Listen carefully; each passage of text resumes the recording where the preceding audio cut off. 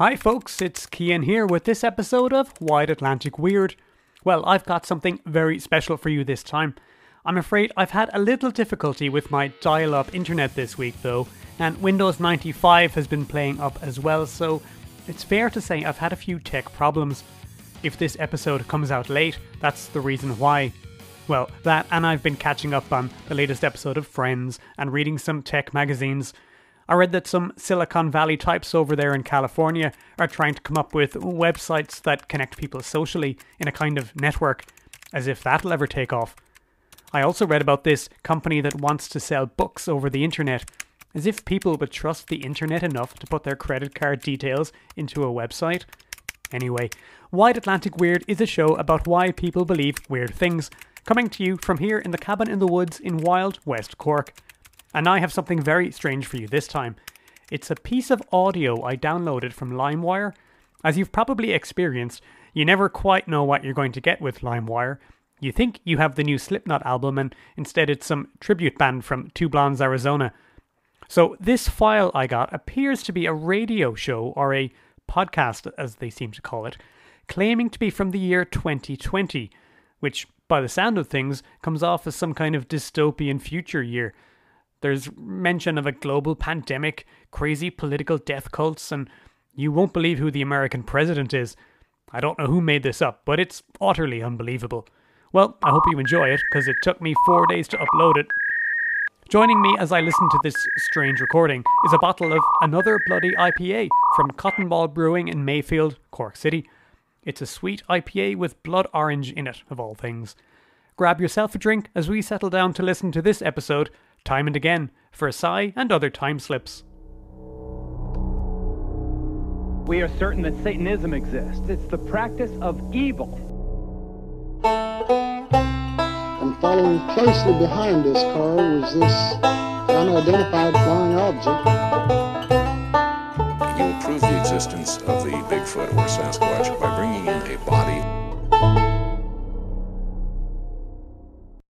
Okay, so I'm going to get started with just a couple of very quick recommendations, or at least part recommendations, because this first program I wasn't actually able to get a hold of, though I really like the look of it and I was excited to talk about it. It is called Dead Still. Dead Still is a new Irish/Canadian online and TV show with this sort of a spooky gothic turn of the century vibe. It's set in Victorian Dublin in the 1880s, and it appears to be a sort of a murder mystery that is taking place around the lives of photographers who specialize in that very particular kind of Victorian post-mortem photography.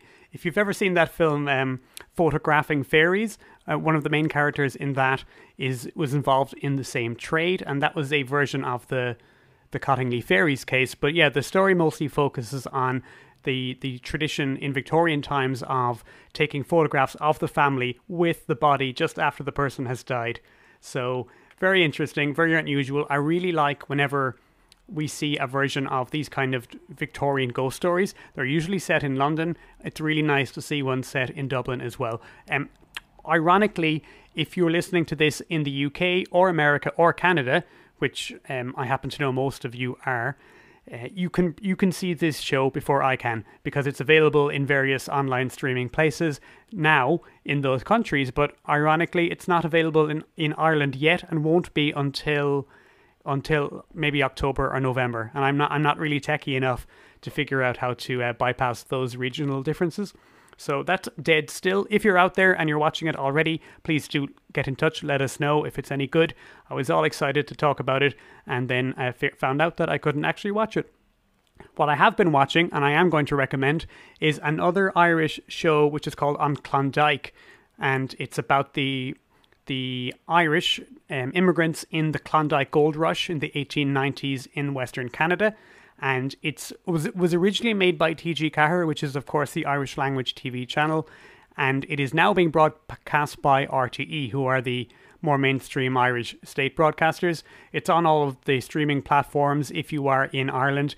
If you are elsewhere, I believe it was re-released as a sort of a film called Dominion Creek. So if you are listening from abroad, you can maybe find it there. But it's like a Wild West sort of a scenario. All of it filmed incredibly up in Connemara in Galway. So the absolute gall, the absolute neck of the filmmakers to be working with a very small budget and to go up to Connemara and pretend like they're in the Wild West is just astonishing. It's one of those I wish I'd thought of it type things.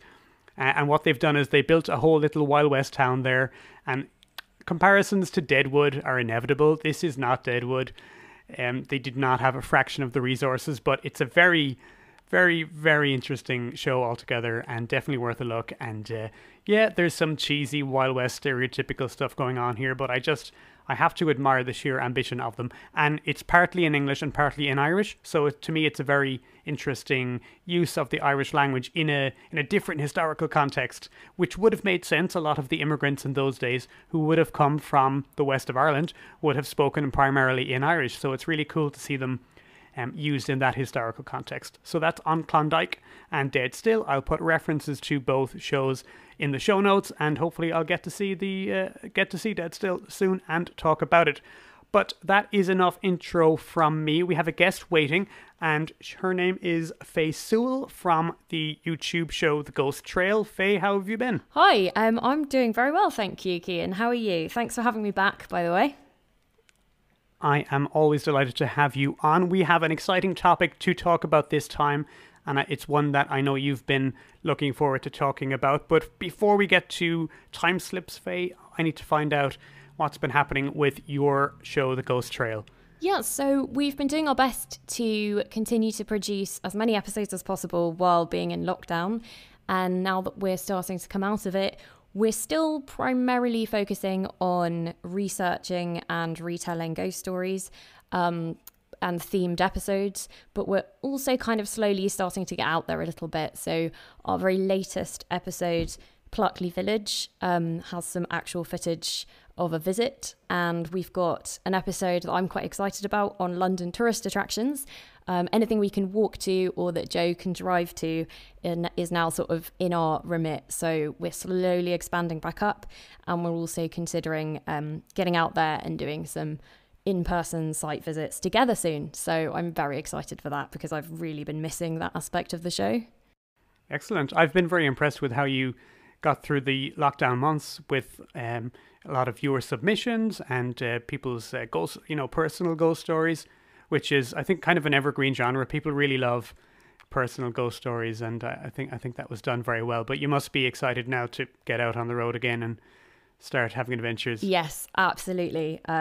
Yes, people have been great for sending in fantastic stories, and we've really enjoyed getting those. So I am very grateful for those.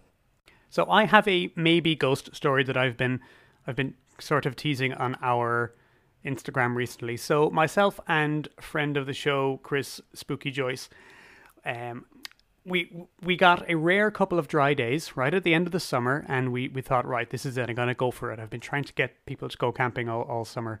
So finally we took a few days. We drove to a spot I know of just at the bottom of the Galtee Mountains, okay, just at the very north of County Cork, just over the border with Tipperary. And there's a spot I know where there's a lovely wooded area. It's like a valley with a river going down the middle of it and steep slopes and leading up into the mountains. And Ireland is probably the least wooded country in Europe, so there are not a whole lot of places you can go where you want to feel isolated because you're surrounded by forest and trees and you can't see very far around you. We do have some isolated spots, but they tend to be bare of vegetation and you can see for miles all around you, which is dramatic and beautiful in its own way. But in my heart, I love getting lost in a forest. It's different to getting lost in any other way. So we packed our bags and hiked up to the top of a particular slope where there is not an abandoned, but an empty building. Now, this whole area back in the day had been the grounds for a big house, and there's still at the entrance at the bottom of the hill, there's still a gatehouse, a guardhouse. And there's families going out for walks. It was a sunny Sunday, and there are other people camping in other places. But we went a little bit further than most of them go, and we tried to get away from the masses. And I took us up into a particular camping spot just next to this sort of empty lodge. It had been used as a sort of a mini hotel or like a hostel, I suppose, for visiting groups. But it's been abandoned for some time. It's been looked after quite well. I believe there's a local group doing their best to try and get this open again so groups can use it, which would be lovely. But at the moment, it is I'm not sure how old the building is, but it looks Victorian or like 1910s or 20s. It's got all these elaborate chimneys, and you'll see pictures of it if you check us out on our Instagram. And so there's nothing else around it. It's a house completely on its own, surrounded just by trees and forest. And there's a little hollow next to it, like a depression of the ground, and there's a whole lot of trees there, and then a stream going next to it. So we camped there, and you know that feeling of, hey, you know, at the beginning of the night, this is fine, you know, we light the fire, we have a beer, this is great. And then as it gets darker, you start to, you know, people who wouldn't ordinarily be too scared start to, anyway, we were of course telling scary stories and ghost stories and monster stories, and sure enough, we got to that point where we'd spooked ourselves and we started like interpreting sounds. And the continuously running stream is like an amazing white noise because you can hear anything inside it. You think, what's that? Is that an animal? Is that like people screaming? Is that somebody coming to get us? And we heard thumps, like something falling down the hill a couple of times, and there's a video I'll put out there of like Chris going over to check it with his torch, and I'm like sitting by the fire going, did you hear something? You know, like in a found footage horror film. And then I swear what looked like a light came on in the lodge up at the top of the hill, and I nearly lost it. I said, Chris, is that a light?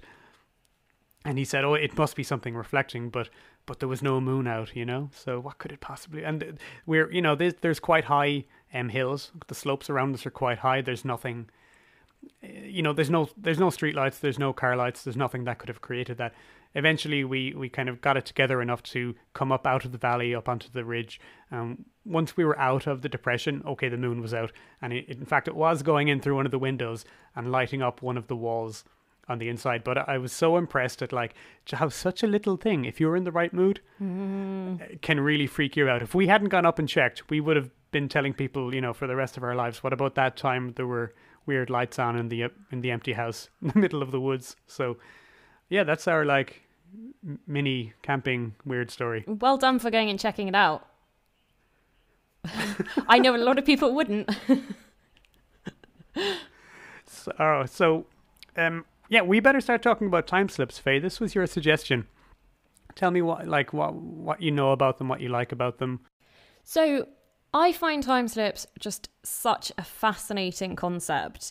And there's so many elements of it that interest me. I think on some level I'd quite like to blunder into one. And myself and Joe have had this conversation about sort of the balance of interesting versus terrifying if that actually happened. And the theory of like, well, how do you know that some missing persons cases aren't people who went into time slips and never found their way back? I mean, what are the rules? If you get into one, do you automatically get out of it, like the stories that we've been told? Or is it possible you could get stuck there forever? But we've got an episode planned where we're going to visit a couple of famous sites and see what happens. You know, if anything spooky or strange happens. But yeah, I just think that there's a little bit of crossover for me as well between time slips and hauntings, because some hauntings that I've come across read to me like they could actually be time slips. You know, like when a person sees multiple ghosts at the same time, or things like ghosts of trains or ships and so on, like things that logically shouldn't have a spirit or a soul.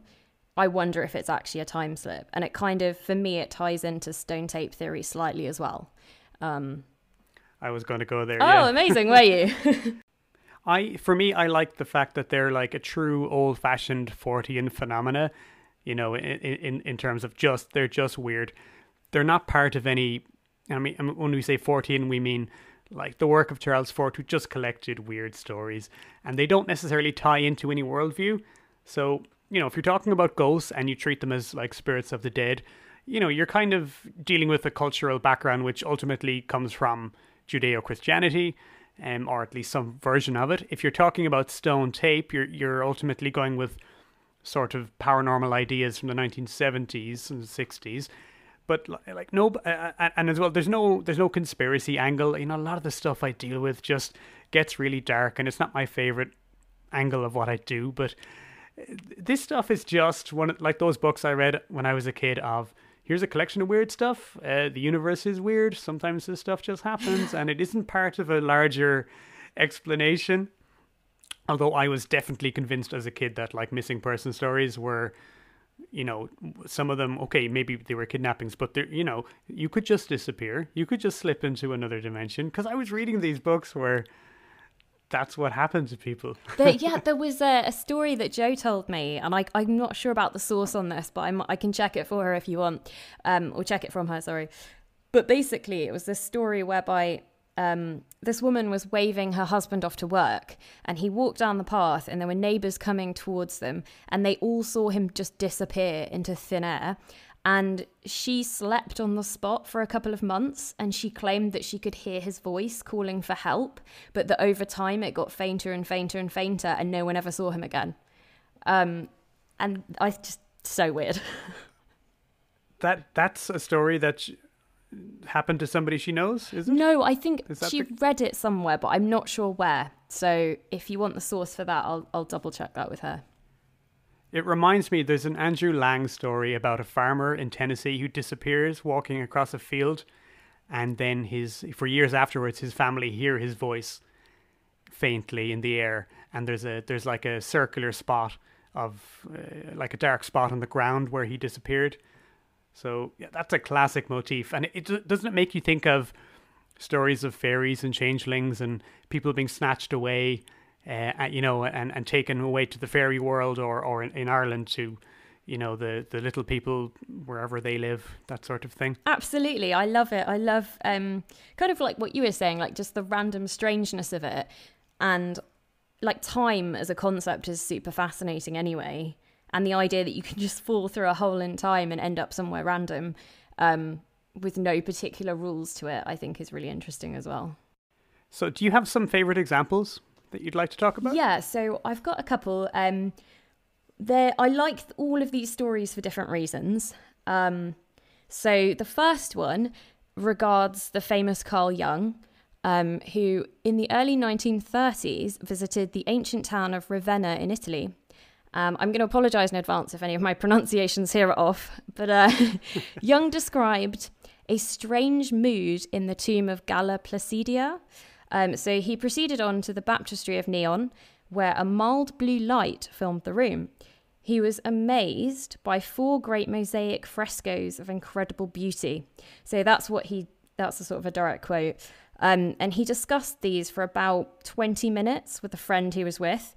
They studied them in detail, so much so that he described them in his autobiography. And on the way out, he attempted to purchase photographs. But then he was told the mosaics no longer existed. So he theorized himself that his unconscious mind connected with Galla Placidia, who was a prominent Roman politician, and he thinks that he saw a vision of what she would have seen in her life. But his companion also saw the same mosaics. So he had his own theory about what happened there, but to me that sounds more like a classic time slip. I don't know what you think, but I mean, the idea of even if his mind was somehow connected with someone in the past, I can't see how that would also have affected this other person who had no specific interest in this figure. I mean, apparently he was quite interested in this Roman, so he felt that he had this deep connection to her, but obviously his friend was kind of fairly neutral on it. We've mentioned Jung on the show a few times before, just because he had, I mean, he's well known as a more mainstream psychologist, but let's say a person in the history of psychology, but he also had a huge interest in the occult and had all sorts of odd beliefs about how like ghosts and UFOs and stuff like time slips probably were like some kind of projection from, you know, what he might call the mass unconscious. Like when some strange new stress or anxiety builds up amongst the population at large, it will then physically manifest as some kind of phenomena. So yeah, he's a very relevant figure. Yeah, very interesting. The idea that your unconscious mind can just link up with somebody who's currently dead, and you can see through their eyes. Like, to me, that sounds less plausible than a time slip. But well, yeah, each to their own. I have my issues with sort of Freudian and Jungian psychology, but yeah, I wouldn't place them as being a whole lot more respectable than some of the other more out there stuff. Yeah. So yeah, I quite liked that one. And then the other two cases that I find super interesting. So one of them I read about in a book called Supernatural England, which is edited by Betty Puttick. And that is in relation to a reported time slip in Tunbridge Wells in Kent. So that is on myself and Joe's list as a place to visit.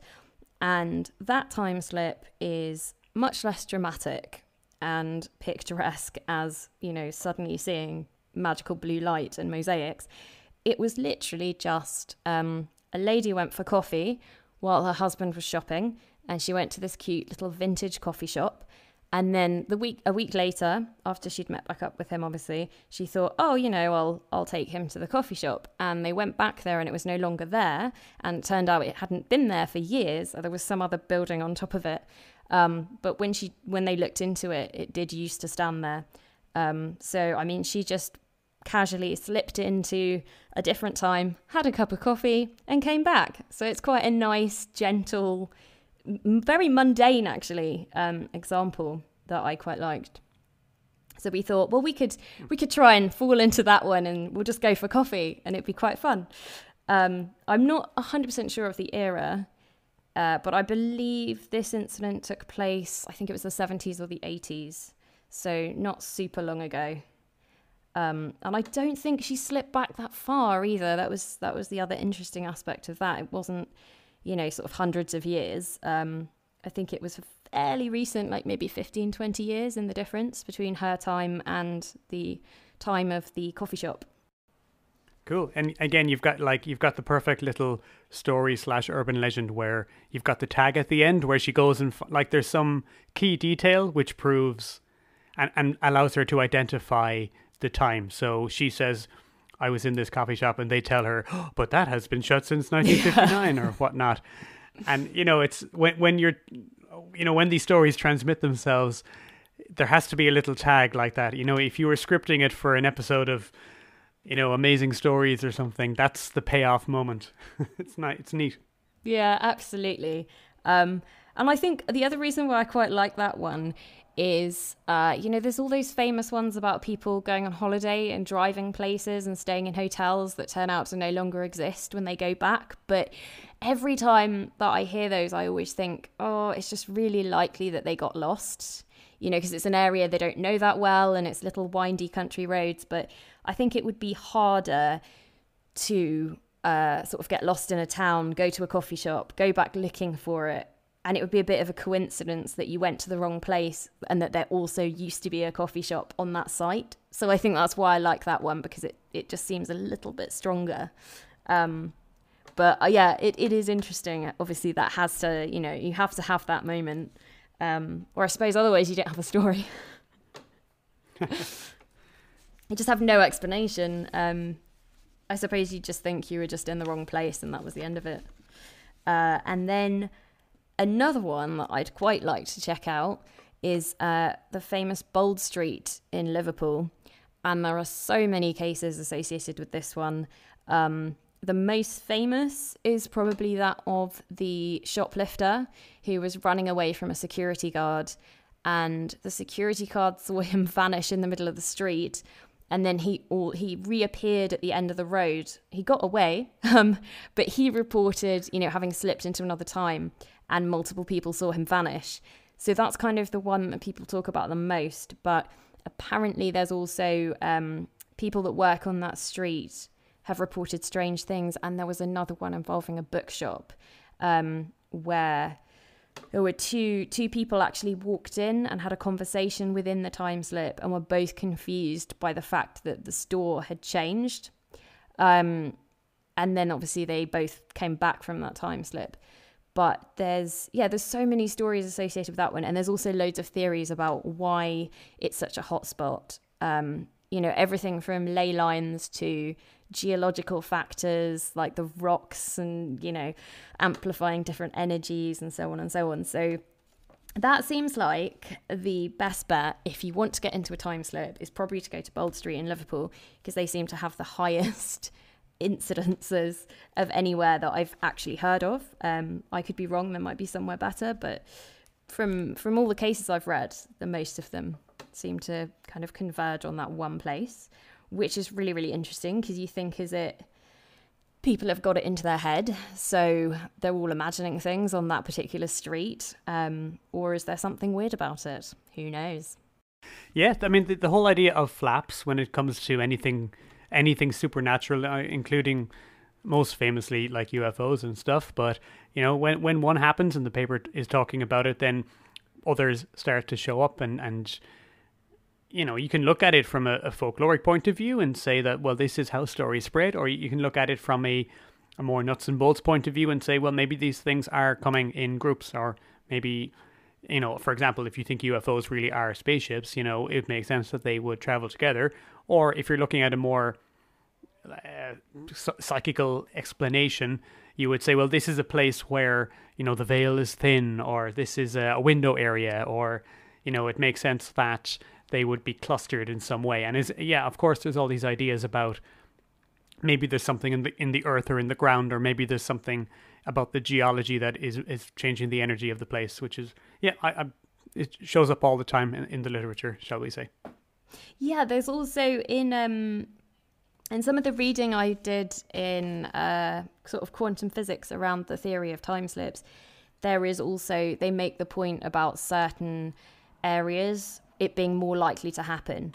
Now it's quite dense stuff, but I did find it very interesting. And I'll just see if I can find that point. There's quite a lot of it. But essentially, this was how they broke it down, that a specific location emits electromagnetic energy, PS1, and information energy while traveling forward in space. Very rarely and randomly, a quantum fluctuation in a specific region of deep outer space where the vacuum permittivity and permeability are lower causes the energy to be tachyonic for the duration of the fluctuation. So then the tachyonic energy of, and I'm probably saying that wrong too, energy of time B entangles with the energy of past time A in the location of emission, and also with the new bradyonic energy of time B, and that this could theoretically produce a time slip or time soliton. And then you have a quantum mixed state described by a reduced density matrix. So that was how, and that's very much broken down into lay people's terms. I had to do an awful lot of Googling of very long words to kind of break it down into points. But that was the theory. Now, the name of the paper... The name of this paper is Time Slips or Time Solitons, Entanglement in Time and Suppression of Decoherence in Quantum Macro States, New Physical and Mathematical Proofs. The reference, if anyone wants to look that up, is Alberto Miatolo, January the 30th, 2018. Fantastic. We'll if you send me on the paper, Faye, I'll put that in the notes, and folks listening can take a look themselves. I'd love to know what you think. No, absolutely. I mean, it is very interesting stuff, and he makes the point that a lot of the strange characteristics that people report of time slips do actually mesh up with what would be happening on a quantum physics level. So things like, the fact that they can interact with the time slip reality relatively normally, but cannot bring anything with them. The sense of depression of the air, of uneasiness and photoelectrical failure are apparently typical of strong EM fields, which would be completely consistent with the rules that they've come up with. and they boil down time slips as having the following characteristics. And I find this quite interesting. One or more people visit the location, often for the first time. So I don't know how that sort of plays into things, because you think, well, that could also back up the concept that they're just lost. It has to be somewhere you've never been before. For minutes or up to hours, the location is strange. People are wearing outdated clothing. The landscape changes. The light alters. And often there's fog and oppressive immobility. And the attempt to revisit the location has to result in failure because the place has vanished or is utterly changed beyond what could have happened in hours or days. So apparently, to qualify as a time slip, you have to have those conditions in place. I have chosen one, and it's probably the best known, so I'm going to go into it in a bit of depth, hopefully. I suspect that this one is the classic example, and I don't know how the dates line up for you, but this is something that supposedly happened in 1901, but the main book that was published about it is published in 1911, and it's a big smash, it's a big sensation. And I wonder, what is the commonality of, or what's the number of cases or examples that happened before the publication of this book and after? I have a feeling this was influential. I have a feeling that most of the time slip cases I've read about are sort of early to mid 20th century and not a whole lot earlier. But that doesn't really tell you a whole lot because before 1911, you're getting into Victorian period, and the Victorians believed in a lot of weird stuff. So it doesn't necessarily prove a whole lot, but it's interesting. So this is, of course, the famous Versailles case, the Versailles case. The book about this was just called An Adventure. That's how I always remembered it. My initial source for this is a book called Arthur C. Clarke's Chronicles of the Strange and Mysterious. If you're old enough, you might remember the show Arthur C. Clarke's Mysterious World. It used to scare the hell out of me when I was little, with the crystal skulls and stuff. But this book seems to be some kind of companion volume to one of those series of the show. So it's surprisingly skeptical, actually, this book. It's written by John Fairley and Simon Welfare. John Fairley, at least I know, was a producer on the show, but Arthur C. Clarke himself does pipe in occasionally to say things like, well, old chaps, that was a good story, but it's obviously bunkum because... And then he killjoys all over the story. But it's pretty good for what it is. It's from the early 80s. So he says, I'll just get my book. The most celebrated phantom scenery mystery of all unfolded one August afternoon in 1901 when two English spinsters on holiday in France took a stroll through the gardens of the Palace of Versailles, home of the French kings in the 17th and 18th centuries, and walked, so they believed, into the past. Both were utterly respectable, successful in their careers, and not apparently given to fantasy. Charlotte Annie Moberly was principal of an Oxford college, Eleanor Jourdain, the headmistress of a girls' school near London. On the afternoon in question, 10th of August 1901, the women were trying to reach the Petit Trianon, one of the most attractive of all the buildings dotted throughout the great park of Versailles. The map in their guidebook, however, was not clear, and they picked their way tentatively along the winding path and through the trees. Here we have they're in a new location for the first time, ticking the box, right? Yep.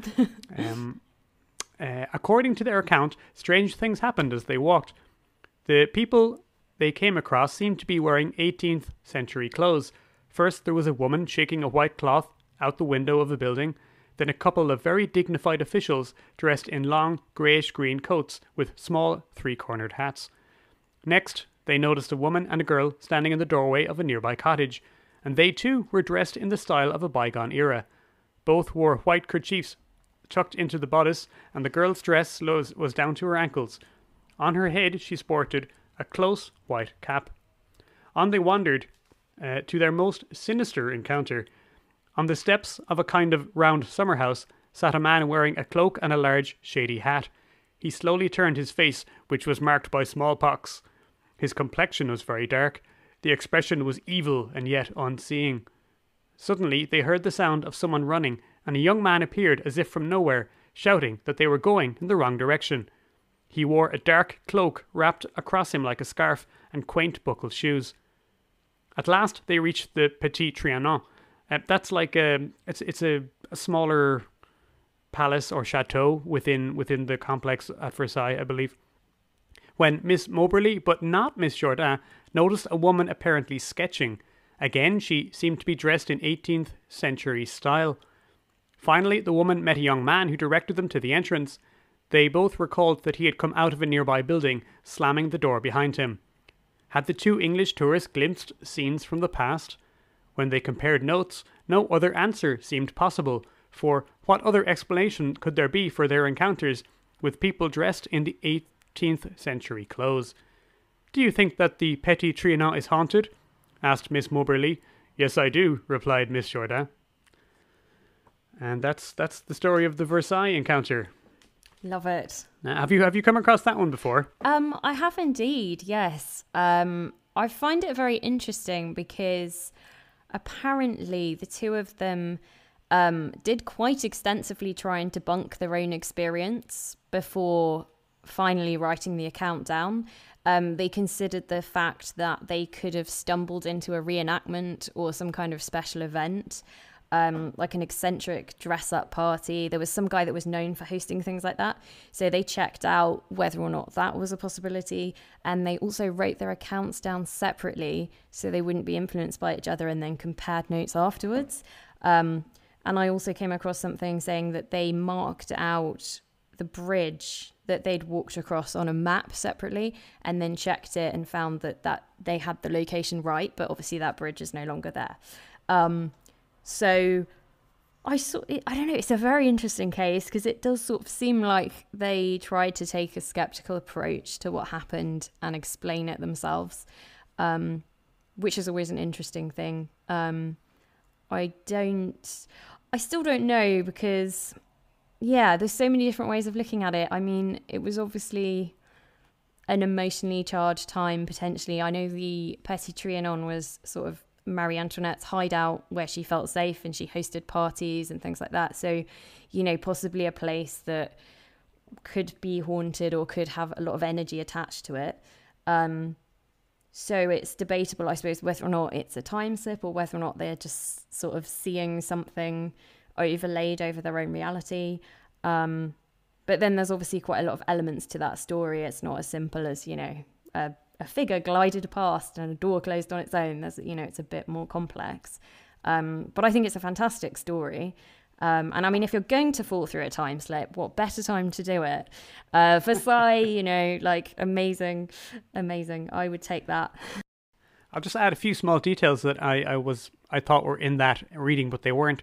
They came to the conclusion that the woman sketching was Marie Antoinette herself, and they did report a sort of a malaise, a sort of a heavy, negative, sort of depressive feeling as they walked across the garden, which I think was one of your key points to recognize. All of that. I agree with everything you said about their own attempts to sort of understand what happened. Just to be devil's advocate, I'll mention a few extra things. So they apparently, getting the timeline straight in my head has been difficult. I've had to check multiple resources against each other, but it appears that they didn't necessarily notice a whole lot that was strange, or at least mention it to each other on the day. So a week later, they started talking about it. I think they both probably had picked up on something odd, but not expressed it in words. So the conversation of, do you think the Petit Trianon is haunted? Yes, I do, didn't happen for about another week. And they didn't speak about it again for about 3 months after they got back to England. And they wrote accounts separately in about 1901 or 1902.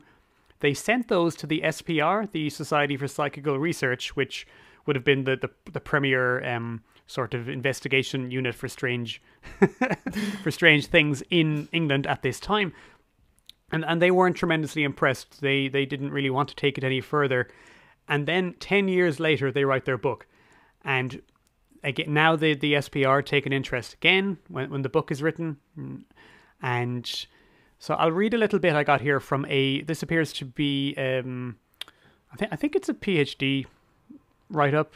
It's called Enchanted Modernity. It's by Laura Schwartz from the University of Warwick. She says, an adventure, and that's the name of their book, was reviewed widely, and its publishers, Macmillan, sent a copy to the SPR.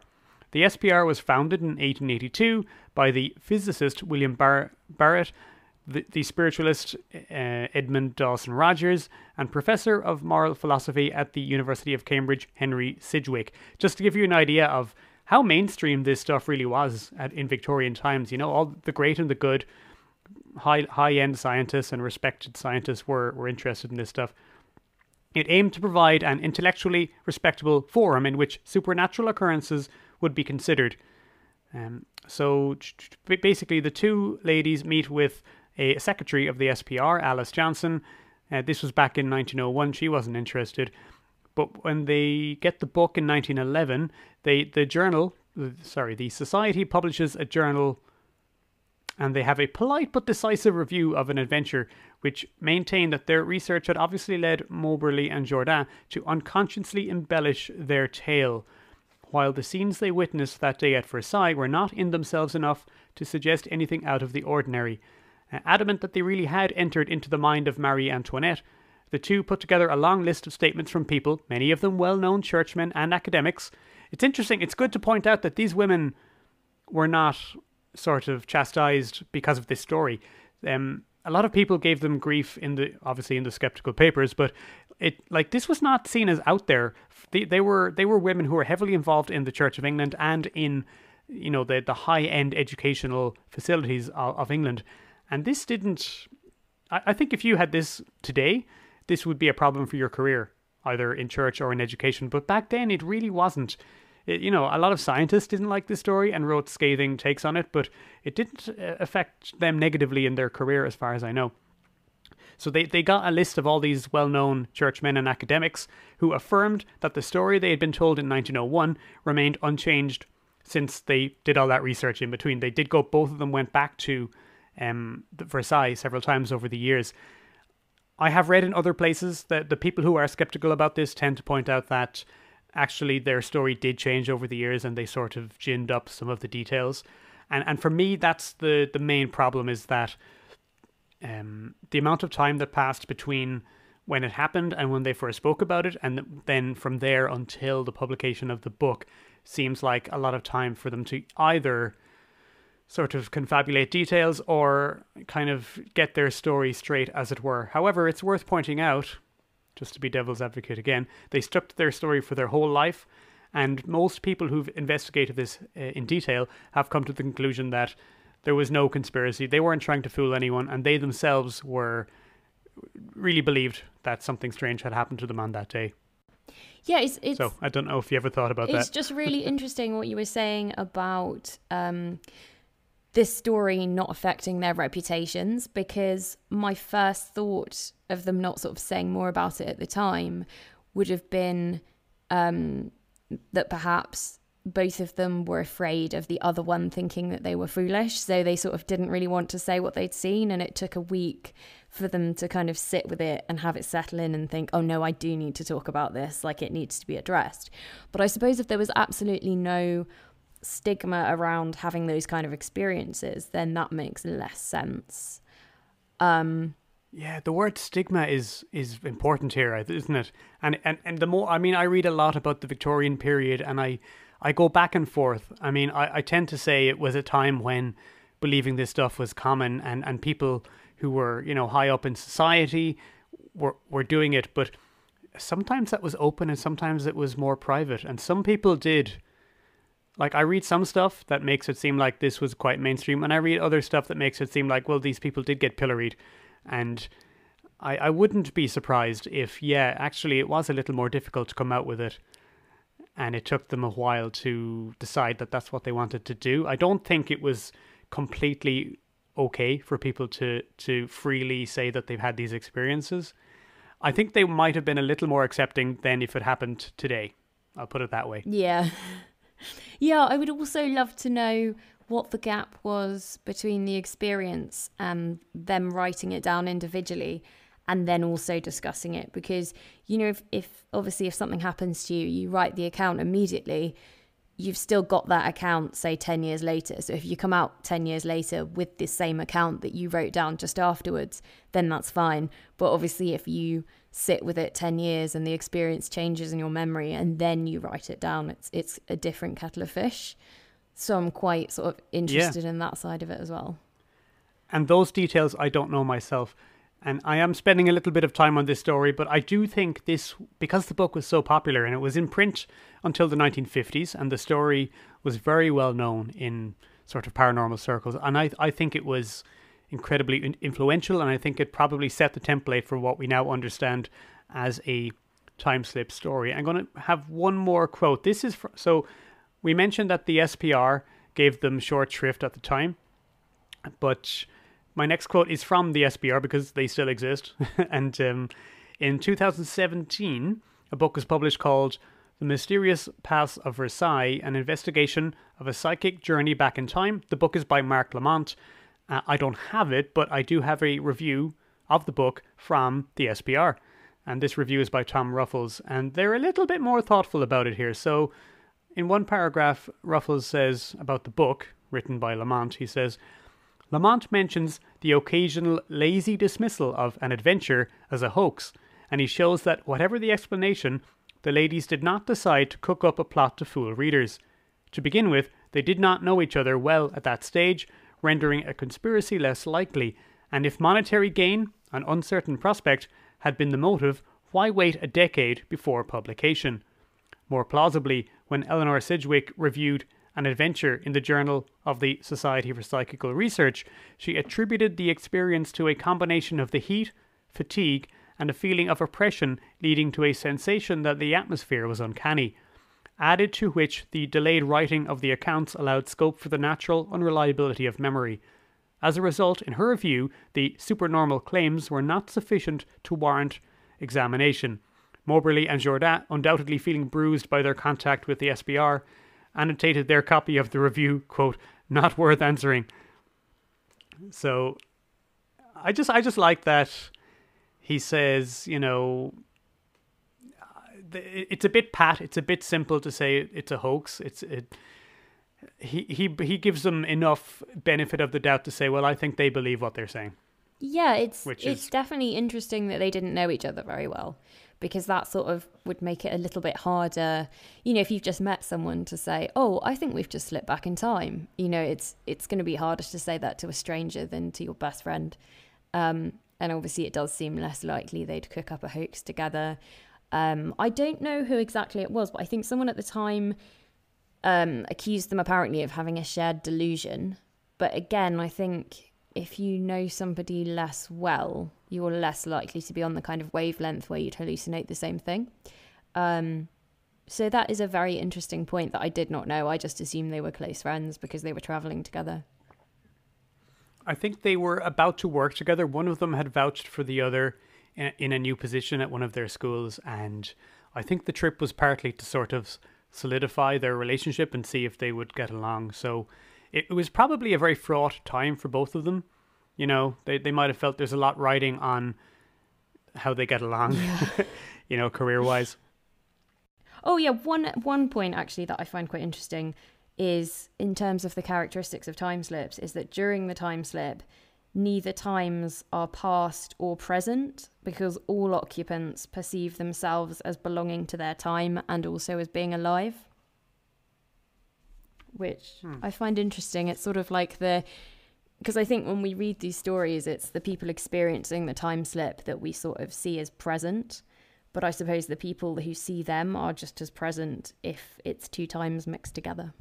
If you could get a story that matched with a historical ghost story of seeing two people in strange costumes, you know, that dated to the 1700s, is that too much to ask? Yeah, it's really... Is that too neat? Really interesting, actually, because there's a story that we've just covered for our London Tourist Attractions episode in Tower of London, where somebody reported... Well, initially he reported a ghost sighting, but in his account, he said he wasn't sure if they slipped forward in time or he slipped back, because the two men that he saw stared at him as much as he stared at them. And this is something that happened in the 80s, but the men that he saw were dressed in medieval clothing. So that's an interesting one, because I'm not sure if that classifies as a time slip or a haunting. Right, we'll wrap it up with that, Faye. Where can people find your work and your show online? Yeah, so we are on YouTube under the Ghost Trail series, and we're also on Instagram under the Ghost Trail series. So if you check us out on there, and you can find all of our episodes on YouTube, and subscribe, and you'll find out every time we've got a new video. Thank you so much for coming on the show once again, Faye. It's always a pleasure to have you. Thank you very much for having me. It's been really interesting. I've really enjoyed this episode. So I love a good time slip. And I love all kinds of ghost stories. So if you have any ideas for future episodes, we'd love to hear them. If anything strange has ever happened to you, we would love to hear that too. As we always say, we want to believe you, but the evidence has to be good. So send us in whatever you've got. You can find us on Twitter, where we are at Strange Ireland. You can find us on Instagram, where we are White Atlantic Weird Podcast. We have a Facebook, but we don't use it that much, so it doesn't get checked as often as it should. But by all means, if that's how you want to play, go find us there. So we leave it there. So thank you very much for listening, and as we always say, stay safe. And yeah, thanks for listening. We are certain that Satanism exists. It's the practice of evil. And following closely behind this car was this unidentified flying object. You will prove the existence of the Bigfoot or Sasquatch by bringing in a body.